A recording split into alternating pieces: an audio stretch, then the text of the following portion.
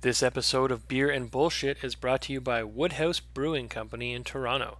Woodhouse brews the refreshing beers using only choice ingredients and no preservatives. Check out their brewpub in Toronto today and enjoy their newly opened patio.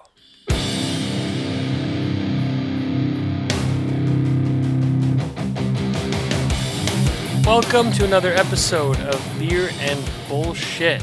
We've got a fantastic episode for you this week, one that I'm very excited about. My guest on the show this week is one Michael Hancock. Now, if you're a craft beer person, I probably don't need to explain anymore. If you aren't, let me explain that Michael Hancock is one of the craft beer pioneers in Ontario, Canada. But before we get into that, yes, I'm having a beer. I'm proud to say we made it 7 episodes before you heard that sound that is apparently mandatory on all beer podcasts. But that was me opening a beer because it's been a Tuesday, ladies and gents. That was Burst, a New England Pale Ale from Great Lakes Brewery. Great Lakes Brewery, of course, is an official beverage sponsor of the program.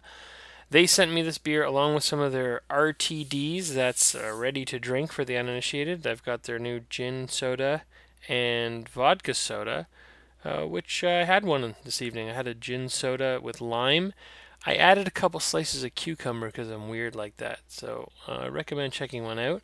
Have not had the burst yet, but it smells delightful, and it's Great Lakes Brewery, and it is a hoppy beverage. So I'm pretty sure I'm going to be satisfied with what I'm drinking. And speaking of satisfied, I'm pretty confident that the uh, uninitiated and the beer nerd will be quite satisfied with this week's episode.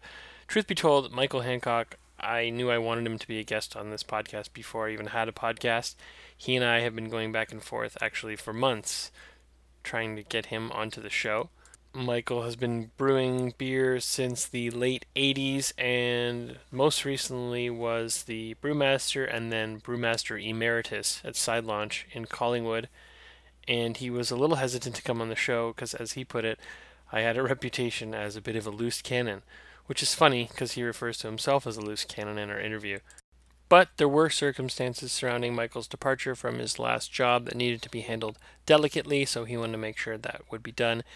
He listened to the first 5 episodes of the show and decided he wanted to come on. We had a few ground rules, places we couldn't go, and we didn't go there. So I'll leave the listener to draw their own conclusions around that subject matter when you listen to the interview. But I'm glad Michael finally came on the show.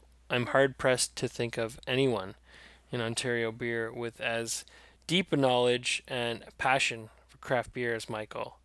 Honestly, I feel a little bit like we barely scratched the surface. There's so much we could have talked about.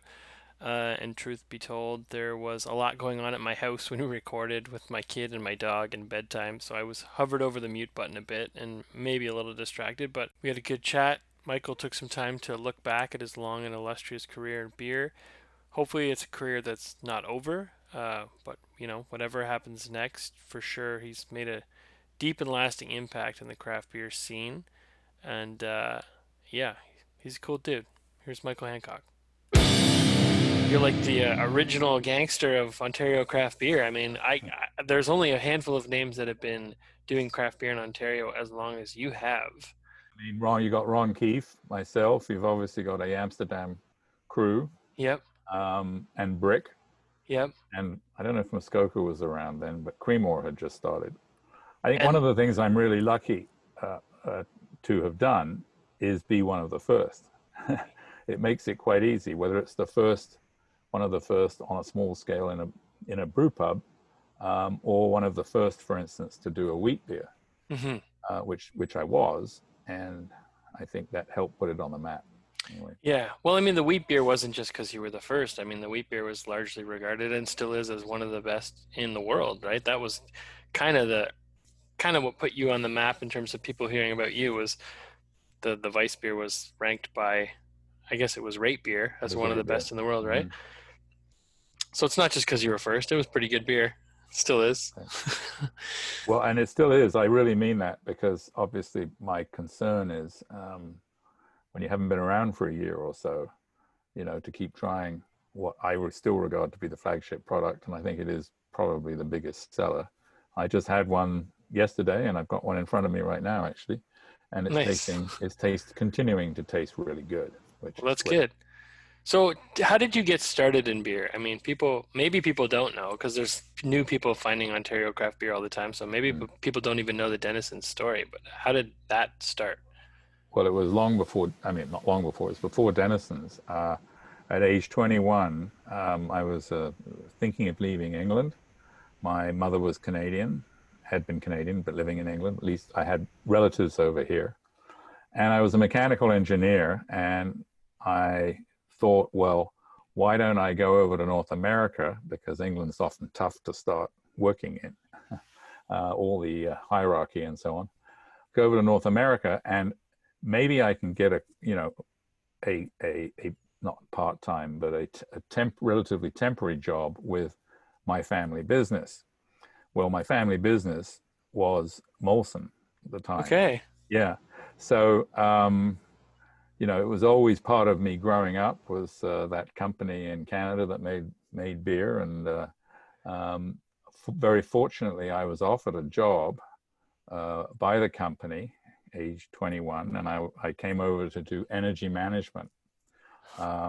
Basically, bring some European thought to the way companies operate, manufacturing companies operate in North America, because they'd just been hit with the oil embargo, 1973, right? And everyone was desperate to save. You're saying this like I remember, Michael. Right? I'm not I that don't old. know. Well, there was put it this way, that's the first time they really felt vulnerable Okay. to the oil producers, and there was this big move to try and reduce energy consumption. So are So you that, actually related to the Molson family? yep, yep, Okay. I am. I didn't know Um, that. no, it's not something I publicize. I mean, the relationship is that my great grandfather was the guy who ran the brewery, so Okay. it's quite distant, but um, That's you cool. know, yep, in the Your, 30s that your, was. your beer roots go way back. Yeah, I guess so. Yeah. So anyway, I came over, and was surprised because I really enjoyed the beer business, and my sort of what I thought might have been a 1 year or maybe 2 year work assignment became 10 years. I Oh, worked for Molson for 10 years till 1986. That was 76 to 86. I was at the Toronto Brewery that no longer exists, which was on Fleet Street. That's hmm. where a bunch of condos are now. Yep. But it was the biggest and most modern brewery in Canada at the time. Was the transition from there to starting your own thing, or was there something in between? No, it was a case where we parted in 1986, largely because I don't think I'm a big company person. Hmm. I've been called by certain people as not being a team player. And while I regard that as a bit of a compliment in some ways, it also means you probably, would not be good working in the, large company environment. Right. So we parted in 1986. I was offered a job in Vancouver by them that didn't appeal to me, and I think that was possibly part of the intention there. Mm. And we left. What's the impetus for craft beer? I mean, obviously you got your feet wet at Molson, so you learned a lot of the logistics and big brewery side of things, and learned maybe being a company man wasn't your thing. So you can definitely Mm. see how you're starting to lay the foundation for doing craft beer. But I mean, in 1986, how does an Ontarian or someone living in Ontario even start to think about craft beer? I mean, what's your exposure to craft beer at the time? Well, there was a bit of a gap there because I said, okay, so I've left Molson here. I'd really want to do brewing school. Mm. So I went as a private, student to Siebel Institute of Technology in Chicago, the 1987 course, and it was a great experience. While I was there, it may have been earlier, I met somebody at a wedding who was a German, actually a German prince, funnily enough. His name was Prince Luitpold von Bayern. And I met him, and he had the idea, or been thinking of bringing his brewpub equipment over to North America, because that was his sideline, aside from a larger brewery. And he was going to put a brewpub in Montreal with a few Canadian business people. And I got introduced to him, and I think he realized that with 10 years of Molson background, and I was quite keen to actually get into craft beer, and certainly a smaller operation. Maybe he thought I'd be an asset, and so we you can't say hooked up these days, can you? We formed a friendship and a business relationship, and we also convinced him to move that brew pub to Toronto, and that's what became 75 Victoria Street in Toronto, Okay, also okay. known as Growlers and Denison's and so on and so forth. Right. I mean, your story almost sounds made up. Like, you're like, I worked at Molson and then met a German prince who went. It's a bit of a Yeah, beer fairy tale. yeah. Well, it was a great privilege to work with him because he's actually, he was a hardworking guy. He actually was a lawyer technically, but he had taken over his grandmother's business of brewing, and beer was just in his blood. And I think he sensed that I also was really into beer culture.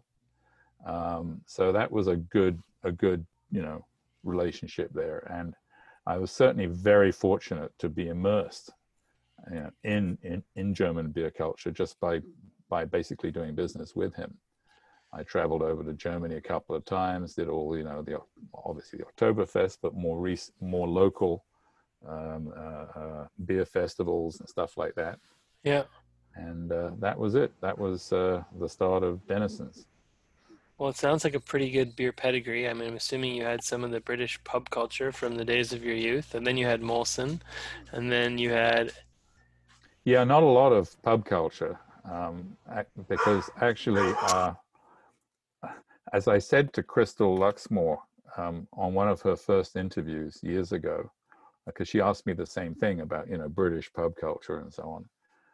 I said, well, actually, when I was at university, we didn't drink much beer.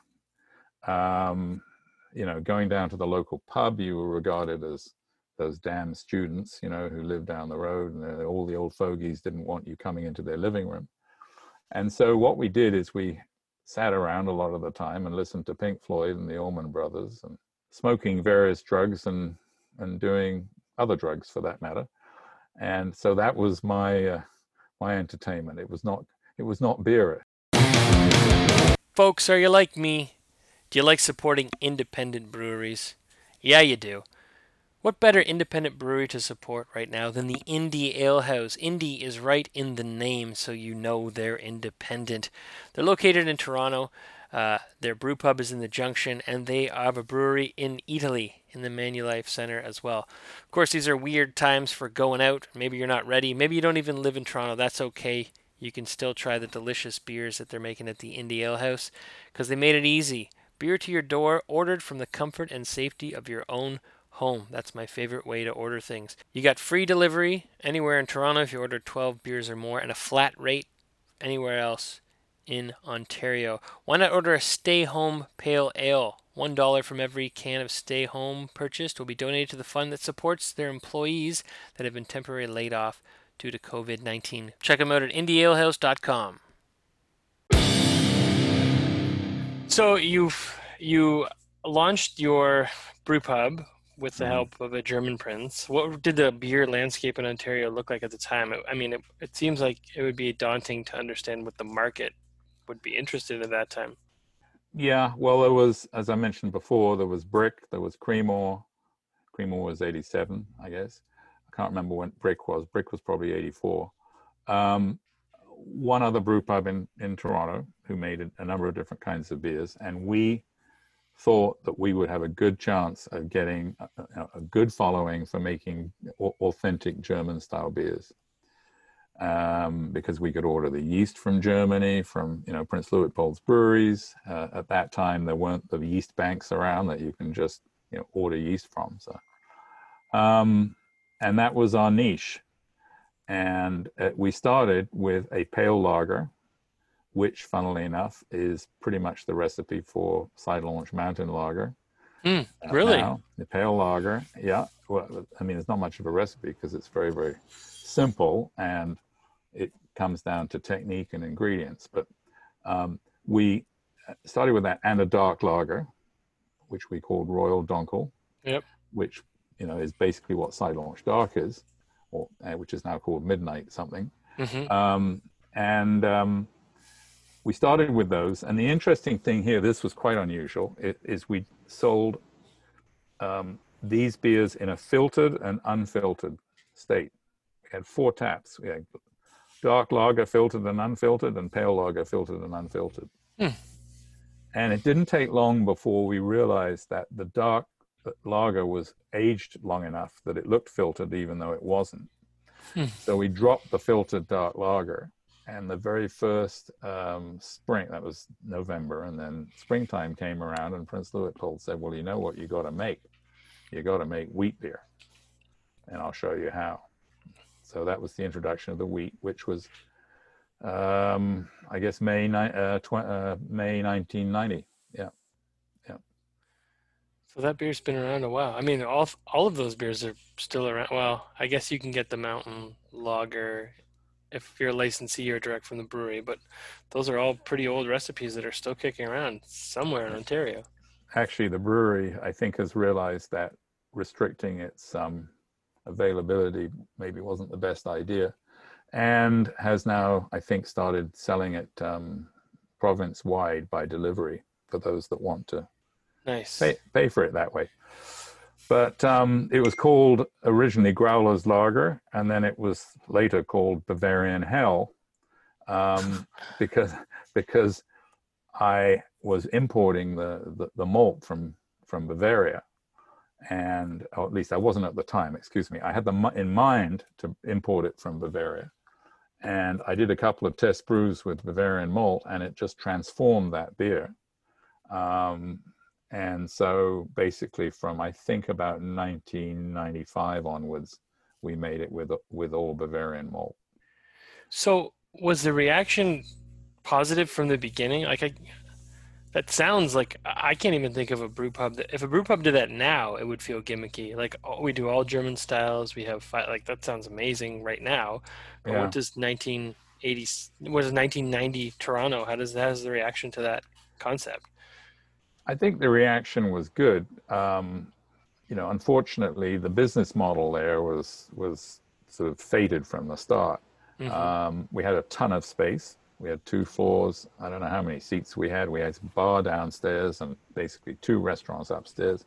We were paying over $40,000 a month in rent, and we needed about $3 million in sales a year just to break even, Wow. and that's pretty decent amount.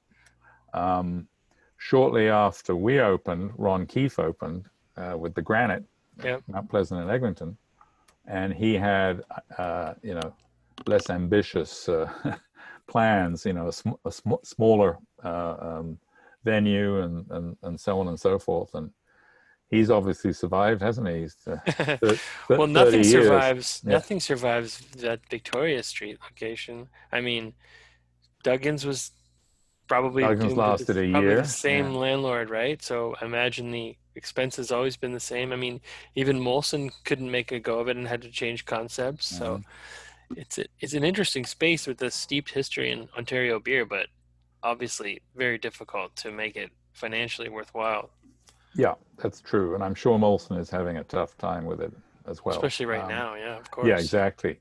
And it was quite difficult because a lot of our customers were coming from west of Yonge Street, basically. Hmm. So it was always a bit of a walk to get to, Victoria. Victoria, the east of Yonge was seen to be a sort of quiet area that had potential, Yeah, but actually that's that funny. potential didn't really occur in our ownership anyway, Yeah. because the theater district opened on the west, on the west side of. This was even before the major theaters on the west side of town. So from 1990, the wheat beer launched. How long was it before? I mean, maybe I'm just like being a fanboy, because I know that beer is like it's the gold standard for wheat beer in Ontario. Was there a point at which you were just like, okay, I've got gold here? Well, we had a very, very strong following, but it never meant, huge income, let's face it, because Right, um, we were a brew pub. And by the way, it should be remembered that we were not allowed to sell off premise. right, There was no takeout beer. Everything had to be consumed in that space. But I will say that what probably really made the wheat beer was Josh Oakes. Do you know Josh? Who I mean no, by Josh? Okay. Josh Oakes was a early rate beer. He wasn't just a rater or a writer. I think he was a moderator or somehow involved with rate beer on the Canadian end of things. Great beer enthusiast, and he wrote a glowing review of our wheat beer.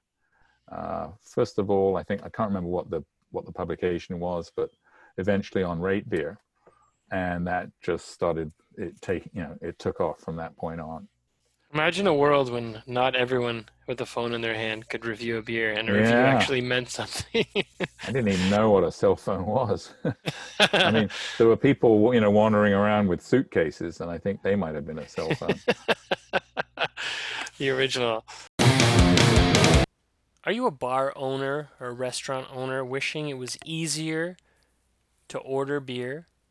Well, guess what? Now you can with Order Simply. Order Simply is a web based platform which makes it easier for bars, restaurants, and other licensees to purchase the great Ontario craft beers that I sometimes talk about on this very show. From finding new products, making the checkout and payment seamless, and tracking and invoicing orders, Order Simply makes the process simple. That makes sense. It's called Order Simply. I get it now. The name, I just got it. I just got it. On top of making ordering more simple for buyers and sellers, Order Simply has partnerships with local charities providing a portion of all their profits to fight food insecurity in their customers' communities, which you gotta love, unless you're a piece of garbage. Order Simply is launching their platform this summer. Check them out at ordersimply.ca, find them on Facebook, Instagram, and LinkedIn. So, at a certain point, obviously, you realized it wasn't financially viable to stay in the space. Was there a gap when you stopped brewing your beer? Has the Weiss beer been brewed consistently since 1990? No, what happened was, I mean, I know you were interviewing Greg Taylor the other day, Hmm. um, and he was quite honest about things, and I will be too, is that we were thrown out of the place by the landlord Okay, after 20, 15 years or whatever it was, because we could not afford to pay the rent. right. That's a And fair reason to be thrown out, though. That's it is. So we did a midnight move, and I saw this coming, and I said, "What am I going to do?" And I agreed to that the wheat beer would be the one beer that would be really good to keep alive. hmm So that's what I did. This was 2003, hmm and I kept the wheat beer alive, and then later on the dark lager by brewing at Mill Street. right. I mean, Mill Street hadn't opened at that stage, 2003. So I Yeah. helped them set up, Mike Duggan and everything, set up the place in the distillery district. Yep. And the deal was that I would get a tank of theirs to call my own and brew wheat beer in there. So I did that every week or two and shipped out kegs and had no packaging.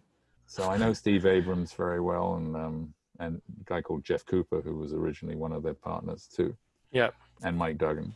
Yep. And then I needed more capacity, so I got in touch with a friend who'd actually been one of our employees at the brewpub. Ken Woods Okay. is of Black Oak Brewing, Yep. and we started making wheat beer at his place as well. And then later on, I can't remember when I brought in the dark lager, but that was probably when I moved to Cool. hmm Some people have said I'm the horror of the industry, and I have been around.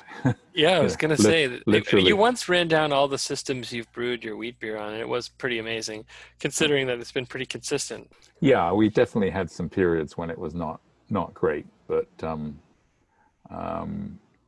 yeah, it must have been, it was quite a challenge, I guess. Yeah. Yeah. I mean, I don't think it was on my radar until probably 2010, 2011. So that would have been well Yeah. into cool by then, right? By that time, I was at Cool, and funnily enough, I was actually also brewing in Amsterdam, Okay. Where did you because not brew, Michael? because Cool had a can filler that they hadn't got ready when I would really have liked to use it. It had some startup issues, and yet Amsterdam did have a functioning can filler. Huh. So I made a deal with them. If I brewed with them, I could use their can filler. So So you to, went from cool well, to, I mean, the to narrative as I see it was that somebody wanted to start a brewery and decided to tap you yeah, and your recipes. Is that a fair assessment of how Side Launch started? yeah. It was 2010. Yeah. Um, I met this group of people. I was thrilled because they certainly showed the ability to raise a decent amount of capital. Yeah. It was really great. They wanted to open in the Creemore Collingwood area. I did spend a little time trying to convince them to open in Toronto, and but they quickly realized that with the property taxes and so on and so forth, it wasn't a good idea. So we turned our attention back to Collingwood, and in the meantime visited equipment manufacturers, a company called Zeman in Germany. I went over with Garnet Siddle, who was the only other employee at the time, and we had discussions with them, and I did a brew of a pale ale in Germany Mm. for Zeman. Came back here because it was in the fermenter, and then they went bankrupt. Oh. And this is one of the largest brewing equipment manufacturers in the world. I mean, way bigger than NSI or whatever, Yep. came quite a lot later. And so I never got to taste that beer. Oh, it was probably the best one you ever brewed, I, right? I don't know. I've no idea. It's the one that got away. Yeah. Yeah. Somebody And drank that beer. You must be, someone well, drank that actually, beer. the brewer did say it was pretty good, but I have no idea as to whether he's being a nice guy or not. So you Anyway, went from, okay, so I'm just trying to do the chronology. You already had basically all the beers that Side launched with were your original recipes, right? I mean, the wheat beer, the Dunkel, and the pale ale. Was that one of your pale older? ale was a beer I hadn't made before. I mean, I was very, very narrow-minded and narrow in my, German-style beers at the Hmm. brewpub. But Garnet asked me to make a pale ale, and I said, okay. I did some research. I thought American-style pale ale, and I did pilot brews in the garage of a place in Cabbagetown during probably 2013, and that was the pale ale when it Okay. eventually opened. Now, when did the Mountain Lager come to be? Because that is was one of my favorite lagers ever. So good. Well, we built the brewery, side launch in 2013, opened spring of 2014, and the the beer took off. We had quite a hardworking sales team, and we were just swamped. We could not produce enough beer Yeah. for the first year, and then we put in more tanks, and then we couldn't make enough beer for the second year, and we were growing at 60% a year. So there was, even though back in the back of my mind, I'd love to have introduced the mountain lager or a pale lager, it simply wasn't possible. And I think it was after a year or two after we opened that we finally saw an opportunity to make it. So So you were we sitting did on it for a minute, for a while waiting. we did test brews, yeah, Also, and you mentioned Side Launch's like astronomical growth, which I thought was just the perception, because all of a sudden it seemed like Side Launch came out of nowhere and was everywhere. But no, it's you were selling and selling and selling. So it was a quickly successful company, at least it appeared that way. yeah, no, it was, and there's no question it was very successful uh, in terms of sales and volume growth. Right. There were some real challenges in view of the amount of money that had been spent, and from a capital point of view, but also ongoing expenses because of the structure of the business. Hmm. made it very difficult to turn a profit. And there were, a couple more calls for cash in those first two or 3 years from the Good. investors, which Interesting. included me. Now, I recognize we may be getting to sticky territory here, but I feel like I heard less and less about Michael Hancock being part of that operation, and I was curious, always curious as to what was going on there, which culminated in one of what I, just described as one of my favorite loggers suddenly disappearing. I don't know if I've messed up those timelines or if you want to get into it, but I've always thought you were the best asset of that company, and now you're not part of it. So we'll Hmm. tread carefully, but Oh, okay, I'll obviously be careful, but I'll be truthful at the same time. Um, when a group of business people hire um, people for their expertise, and this certainly was the case with me and with this guy Curtis Singh, who had built Creemore, and he, as I say, he helped with building. Um, there comes a time very often when they don't necessarily want to hear what you've been hired for, and I think this has happened um, quite a few times. This is not unique. I can think right away: Brick Brewing, Jim Brickman, Gary McMullen, Muskoka, um, Greg Taylor, you know, uh, yeah, Steam Whistle, much more recently. And this, I think, was basically what was happening in our case. I actually was the last of the original management team to still be around in 2018. Everyone else had gone, basically, in management. yeah. Wow. And so it was quite a turbulent environment. Um, I will say it was fueled by that good old thing, wanting to make money. And when you're in business with people who are in the financial business and money appears not to be made, they will look for any way possible, to find out how to rectify that, which includes saying goodbye to people. And Garnett was one of the first casualties there, Right. who was the CEO. Yeah, it's always interesting when you see that the talent that has built the company suddenly has too much to say about making the product or making the company versus making the money, and unfortunately get squeezed out. You can almost pinpoint it if you're paying attention from a consumer point of view. I mean, I feel like I could. Same thing with Steam Whistle. I started to see some weird things happening there that weren't consistent with what I thought of the brand, and same with Side Launch. As you're saying this, I'm remembering a time now when Side Launch wheat cans were essentially becoming sour on their Yeah. own, Mm-hmm.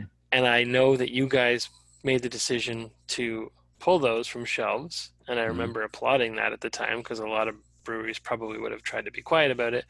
And I can Yeah. only imagine what that conversation was like and who was probably leading the decision to recall that beer within the company at the time. Or maybe I'm just, imagining things, but I can imagine where you were on that argument. Yeah. Well, I mean, I've always been tried to be honest in life and open, and some people have referred to me as a loose cannon. That's another expression, but um, I think that honesty is very important. And we felt that if we were honest and took the product back and dealt with everyone the way they should be, that we'd come out on top.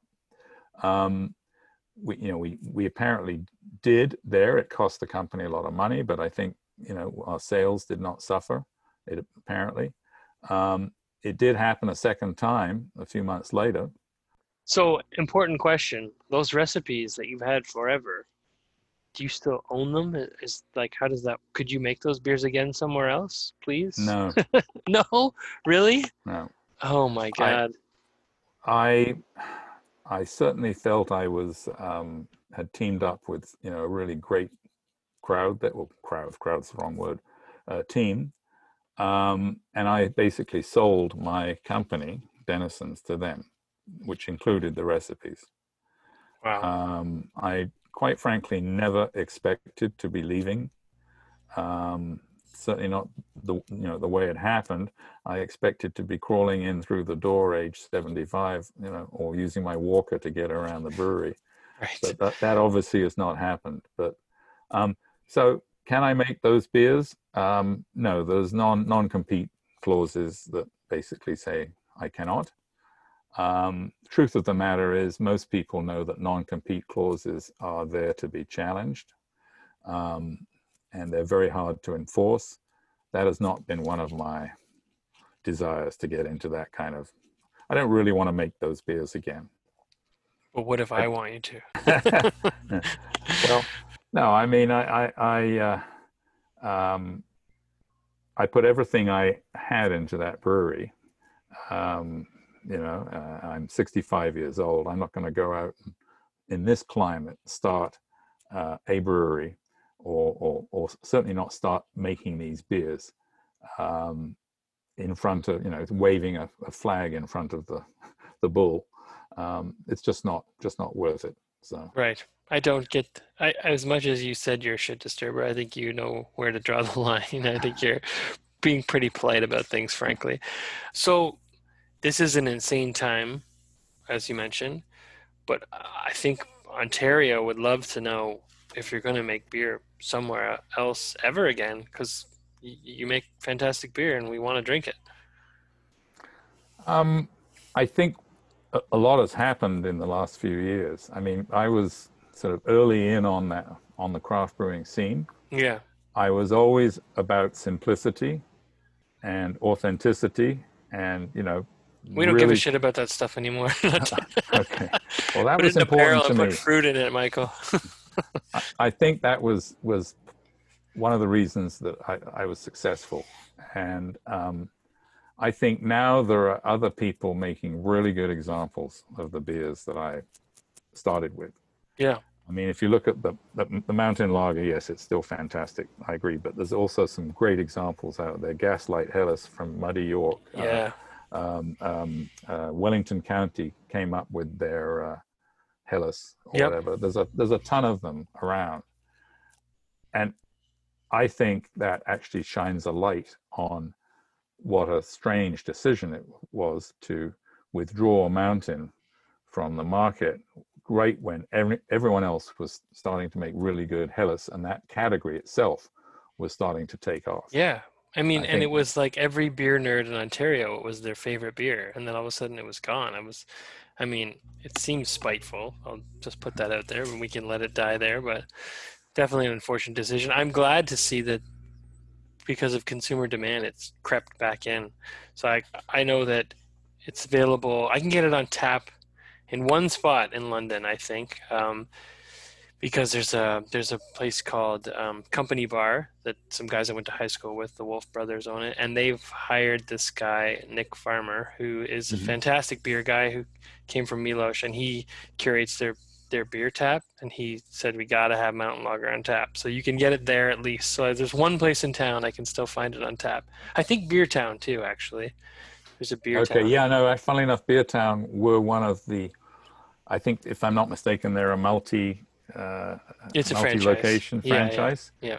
And I do know that they were very vocal when it was not made available, and to licensees originally. And they said, if you don't make this beer available to licensees that want it, we're going to drop you as a brewery. So yeah. Well, bless those You can vocal. thank them. Yeah, bless the vocal bar owners and bartenders who are speaking up for consumers. And plenty of others. Yeah. Yeah. No, that was a strange decision. So you didn't really answer my question, though. So, Are you brewing beer now? Do you even home brew? Like, do you get the no, bug? funny enough, I've never home brewed. I mean, I brewed cider actually with apple juice and wheat beer yeast. But that was a long time ago for fun. But no, I home brewed in early days at Molson, so that might have been 1980, and I made ginger beer with Molson Canadian yeast, and it was a disaster. Sounds like a disaster. It was sulfurous and so on. No, I honestly feel I mean, if somebody approached me and asked me, I might consider making beer, but my skill set is pretty well defined, you know. Right. And I devoted the hours I worked were just crazy right from the start when we opened the brew pub. And I'm 65. I know most people don't see 65 as a cutoff date, but I I see it as a reason not to go out beating the bush, beating the pavement Yeah. to make more, Sure. particularly in this environment. So what I know good at is troubleshooting, mechanical troubleshooting. Hmm. So I've done some consulting work with a great brewery run by some good friends, Microbrasserie Charlevoix Okay. in Bay St. Paul in Quebec. Wonderful place that started in 1996 doing Belgian beers, all Belgian beers. And so I did some consulting with them last December. And that's the kind of thing I'd like to do. Yeah, that makes sense. So you're not making beer, you're still Mm-hmm. drinking beer. What do you drink these days besides, beers that you developed the recipe for? Who are you liking? Um, well, I will say that I still have an incredible soft spot for the wheat beer. Hmm. Just love it. But beyond that, um, this will not go down well with craft brewers. Oh, good. Um, Not for the reason that you're thinking, but having gone to the Czech Republic Yeah. in November of whenever it was, a couple of years ago, and getting immersed in Czech beers, I developed a love for Czech Var Oh, yeah. because it's a bit softer than Pilsner Urquell. Hmm. Anyway, I've got cans of that in my fridge, and the main thing here is that it is so reasonably priced. I do not understand how they must be dumping. Well, they're not dumping because it's very cheap over in Czech Republic as well. Hmm. But to get a 500 ml can of imported beer in fairly good condition, which used not to be the case, for 250 or something, makes it hard but not impossible for me to buy.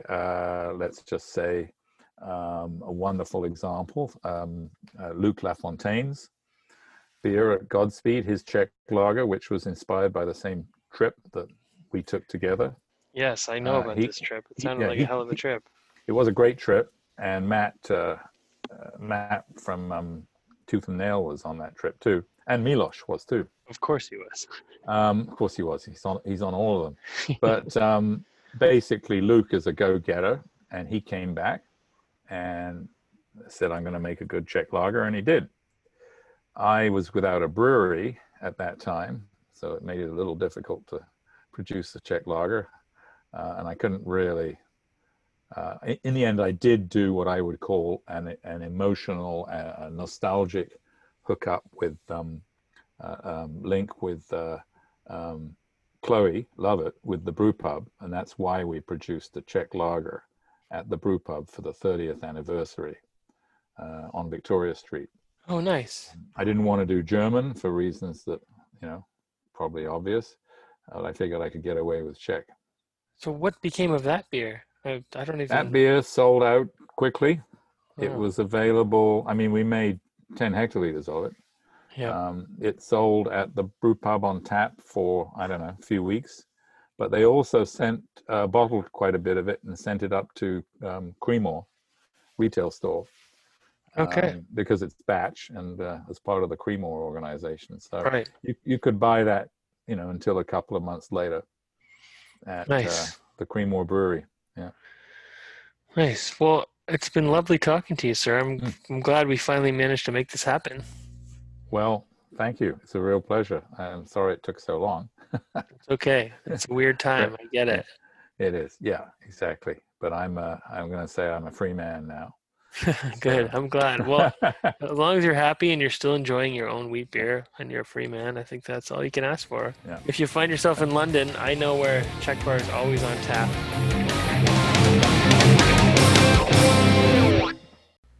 Thanks for listening. Be sure and wash your hands.